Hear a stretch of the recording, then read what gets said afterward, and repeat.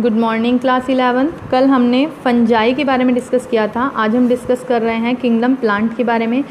Kingdom plant जो कि आपके चैप्टर 2 बायोलॉजिकल क्लासिफिकेशन में है, इसमें बता रहे हैं कि किंगडम प्लांट्स के अंदर सभी तरह के यूकैरियोटिक क्लोरोफिल वाले ऑर्गेनिज्म आते हैं जिन्हें हम प्लांट्स कहते हैं। कुछ मेंबर ऐसे हैं जो पार्शियली हेट्रोट्रॉफिक हैं, जैसे कि इंसेक्टिवोरस प्लांट जिनमें नाइट्रोजन की कमी होती है, या पैरासाइट्स। ब्लैडरवर्ट और Venus flytrap are examples of insectivorous plant. ये इंसेक्टिवोरस प्लांट के एग्जाम्पल हैं। कस्कुटा ये एक पैरासाइट है। The plant cell have an eukaryotic structure with prominent chloroplast and cell wall mainly made of cellulose. जो plant cell है उसके अंदर यूकैरियोटिक स्ट्रक्चर्स होते हैं जिनके अंदर एक क्लोरोप्लास्ट होता है, सेल वॉल होती है जो सेलुलोज की बनी है। अब यहाँ पर बात करते हैं प्लांट्स के अंदर algae, bryophyte, pteridophyte, gymnosperm, angiosperm, इन सब की स्टडी होती है। प्लांट की लाइफ साइकिल में 2 डिस्टिंक्ट फेजेस होते हैं, एक तो डिप्लॉयड स्पोरोफिटिक, एक हैप्लॉयड गैमेटोफिटिक।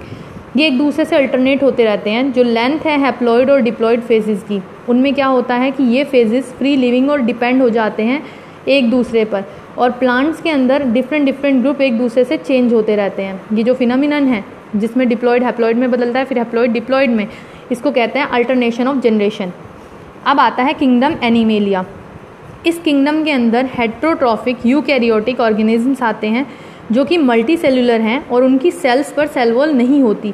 ये डायरेक्टली या इनडायरेक्टली अपने फूड के लिए प्लांट पर डिपेंड करते हैं। ये उनका जो फूड है उसे इंटरनल कैविटी में ले लेते हैं और फूड को रिजर्व फूड की फॉर्म में भी, ग्लाइकोजन की फॉर्म में या फैट की फॉर्म में स्टोर करते हैं। इनका मोड ऑफ न्यूट्रिशन होलोजोइक है, यानी फूड के इंजेशन के थ्रू। ये एक डेफिनेट ग्रोथ पैटर्न को फॉलो करते हैं और एक एडल्ट में बदल जाते हैं। इनकी डेफिनेट शेप और साइज होता है। हायर फॉर्म्स जो होती हैं वो उनमें सेंसरी और न्यूरोमोटर मैकेनिज्म बढ़ता है। अधिकतर इसमें ऐसे होते हैं जो लोकोमोशन करते हैं। इनमें सेक्सुअल रिप्रोडक्शन में मेल और फीमेल कॉपुलेशन को फॉलो करते हैं, जिसके कारण एम्ब्रियोलॉजिकल डेवलपमेंट होते हैं। वायरस, वायरॉइड्स और लाइकेन्स, ये जो 5 किंगडम क्लासिफिकेशन है ये विटेकर ने दिया था। इसमें ए सेलुलर ऑर्गेनिज्म जैसे कि वायरस, वायरॉइड्स और लाइकेन्स के बारे में मेंशन नहीं किया गया है, लेकिन हम यहाँ इनको थोड़ा सा स्टडी करेंगे। जैसे कि हम सबको पता है कि कॉमन कोल्ड या फ्लू जो होता है वायरस के कारण होता है। अगर हम एक साथ नहीं है, कांटेक्ट में नहीं है, तो ये फ्लू नहीं फैलता। जैसे कि आजकल कोरोना वायरस भी है, तो वो भी एक वायरल डिसीज़ ही है जो एक दूसरे के कांटेक्ट से ही फैल रही है। इसीलिए आपको मास्क लगाने के लिए या सैनिटाइज़र के लिए बताया जा रहा है। वायरस जो होते हैं वो किसी एक प्लेस पर नहीं मिलते, तो ये ट्रूली लिविंग भी नहीं है। इन्हें लिंक माना जाता है लिविंग और नॉन लिविंग के बीच का। वायरस नॉन सेलुलर ऑर्गेनिज्म है जिनमें एक इनर्ट क्रिस्टलाइन स्ट्रक्चर मिलता है लिविंग सेल के बाहर, और जब ये किसी सेल को इन्फेक्ट करते हैं तो ये उस टाइम इनकी बॉडी एक मशीनरी का काम करना स्टार्ट कर देती है। होस्ट सेल मिलते ही ये उसमें अपना डीएनए छोड़ते हैं, फिर उसके अंदर जाकर अपनी कॉपीज़ बना लेते हैं। जो नेम वायरस है उसका मतलब है विनोम या पॉइजन फ्लूड। ये दिया था पास्चर ने। डीजे इवानोवस्की ने 1892 में कुछ माइक्रोब्स को जो कि डिसीज़ कॉजिंग थे, जिन्होंने तंबाकू की पत्तियों के अंदर मोज़ेक डिसीज़ डेवलप की थी, उनको डिस्कवर किया था। ये बैक्टीरिया से भी छोटे थे और इन्हें अगर हम किसी बैक्टीरिया प्रूफ फिल्टर से पास कराते थे तो पता चलता था कि ये उससे भी छोटे हैं। M.W. बेजरनिक ने 1898 में ये बताया कि ये किसी तंबाकू की प्लांट की पत्तियों का एक एक्सट्रैक्ट लेकर उनके इन्फेक्शन को आइडेंटिफाई करने के बाद ये बताया था कि ये हेल्दी प्लांट में भी इन्फेक्शन कॉज कर देते हैं, और इनका जो फ्लूड है उसको कहा जाता है कंटेजियम विवम फ्लूडम, यानी कि infectious living fluid. W.M. Stanley ने 1935 में ये शो किया था कि वायरस क्रिस्टलाइज्ड हो सकते हैं, और जो क्रिस्टल हैं वो बड़े बड़े प्रोटीन के बने होते हैं। ये इनर्ट हैं, स्पेसिफिक होस्ट सेल के बाहर ही ऐसे पड़े रहते हैं जैसे कि non living. Virus obligate parasites भी हैं। इन्हीं के साथ साथ प्रोटीन वायरसेस जो होते हैं उनमें एक जेनेटिक मटेरियल भी मिलता है, वो या तो डीएनए होता है या आरएनए। दोनों वायरस के अंदर कभी भी डीएनए आरएनए एक साथ नहीं मिल सकते। एक वायरस जो होता है वो न्यूक्लियोप्रोटीन का बना होता है। इसका जेनेटिक मटेरियल इन्फेक्शियस होता है।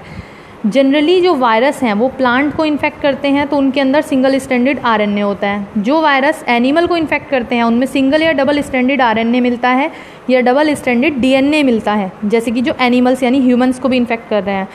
बैक्टीरियल वायरस या बैक्टीरियोफेज जो बैक्टीरिया को इन्फेक्ट करते हैं उनके अंदर डबल स्ट्रैंडेड डीएनए वायरस होता है और जो प्रोटीन कोट इनका होता है उसको हम कहते हैं कैप्सिड, जो छोटी छोटी सब यूनिट से बना होता है जिसको कहते हैं कैप्सोमियर्स। ये न्यूक्लिक एसिड को प्रोटेक्ट करती हैं, यानी इसके अपने जेनेटिक मटेरियल को प्रोटेक्शन प्रोवाइड करती हैं। ये जो कैप्सोमियर्स हैं ये हेलिकल या पॉलीहेड्रल जियोमेट्रिक फॉर्म्स में अरेंज रहती हैं। वायरस कुछ डिसीज़ भी कॉज करता है जैसे कि mumps, smallpox, herpes, influenza. AIDS humans में वायरस के थ्रू कॉज होता है। प्लांट्स में जो सिम्टम्स हैं वो मोज़ेक फॉर्मेशन से हो सकते हैं, लीफ रोलिंग, कर्लिंग, लीफ का मुड़ जाना, येलो हो जाना, वेन क्लियरिंग, ड्वार्फिंग, बोना रह जाना प्लांट का, या स्टंटेड ग्रोथ। ये वायरस के कारण ही होती है। अब बात करते हैं वायरॉइड्स के बारे में। 1971 में जो टीओ डायनर थे उन्होंने एक न्यू इन्फेक्शियस एजेंट को डिस्कवर किया था जो वायरस से भी छोटे थे, और इन्होंने potato spindle tuber disease develop की थी पोटैटो के अंदर। तो इनके अंदर फ्री आरएनए पाया गया था, इसके यहाँ प्रोटीन कोट नहीं था जो कि वायरस में मिल रहा था, इनके अंदर वो प्रोटीन कोट नहीं था, इसलिए इनको नाम दिया गया वायरॉइड्स। इनमें जो वायरॉइड्स का आरएनए है उसका मोलिकुलर वेट लो होता है।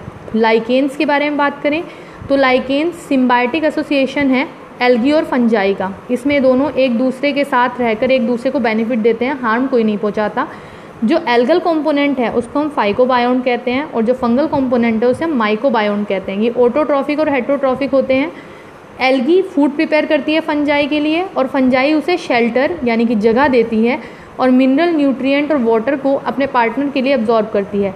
इस क्लोज एसोसिएशन को आप ऐसे भी देख सकते हैं कि अगर हम एक लाइकेन का नेचर देखें और ये इमेजिन करें कि कैसे इसके अंदर दो डिफरेंट ऑर्गेनिज्म एक साथ रह रहे हैं, तो लाइकेन एक अच्छा पोल्यूशन इंडिकेटर भी माना जाता है और ये कभी भी पोल्यूटेड एरिया में ग्रो नहीं करता।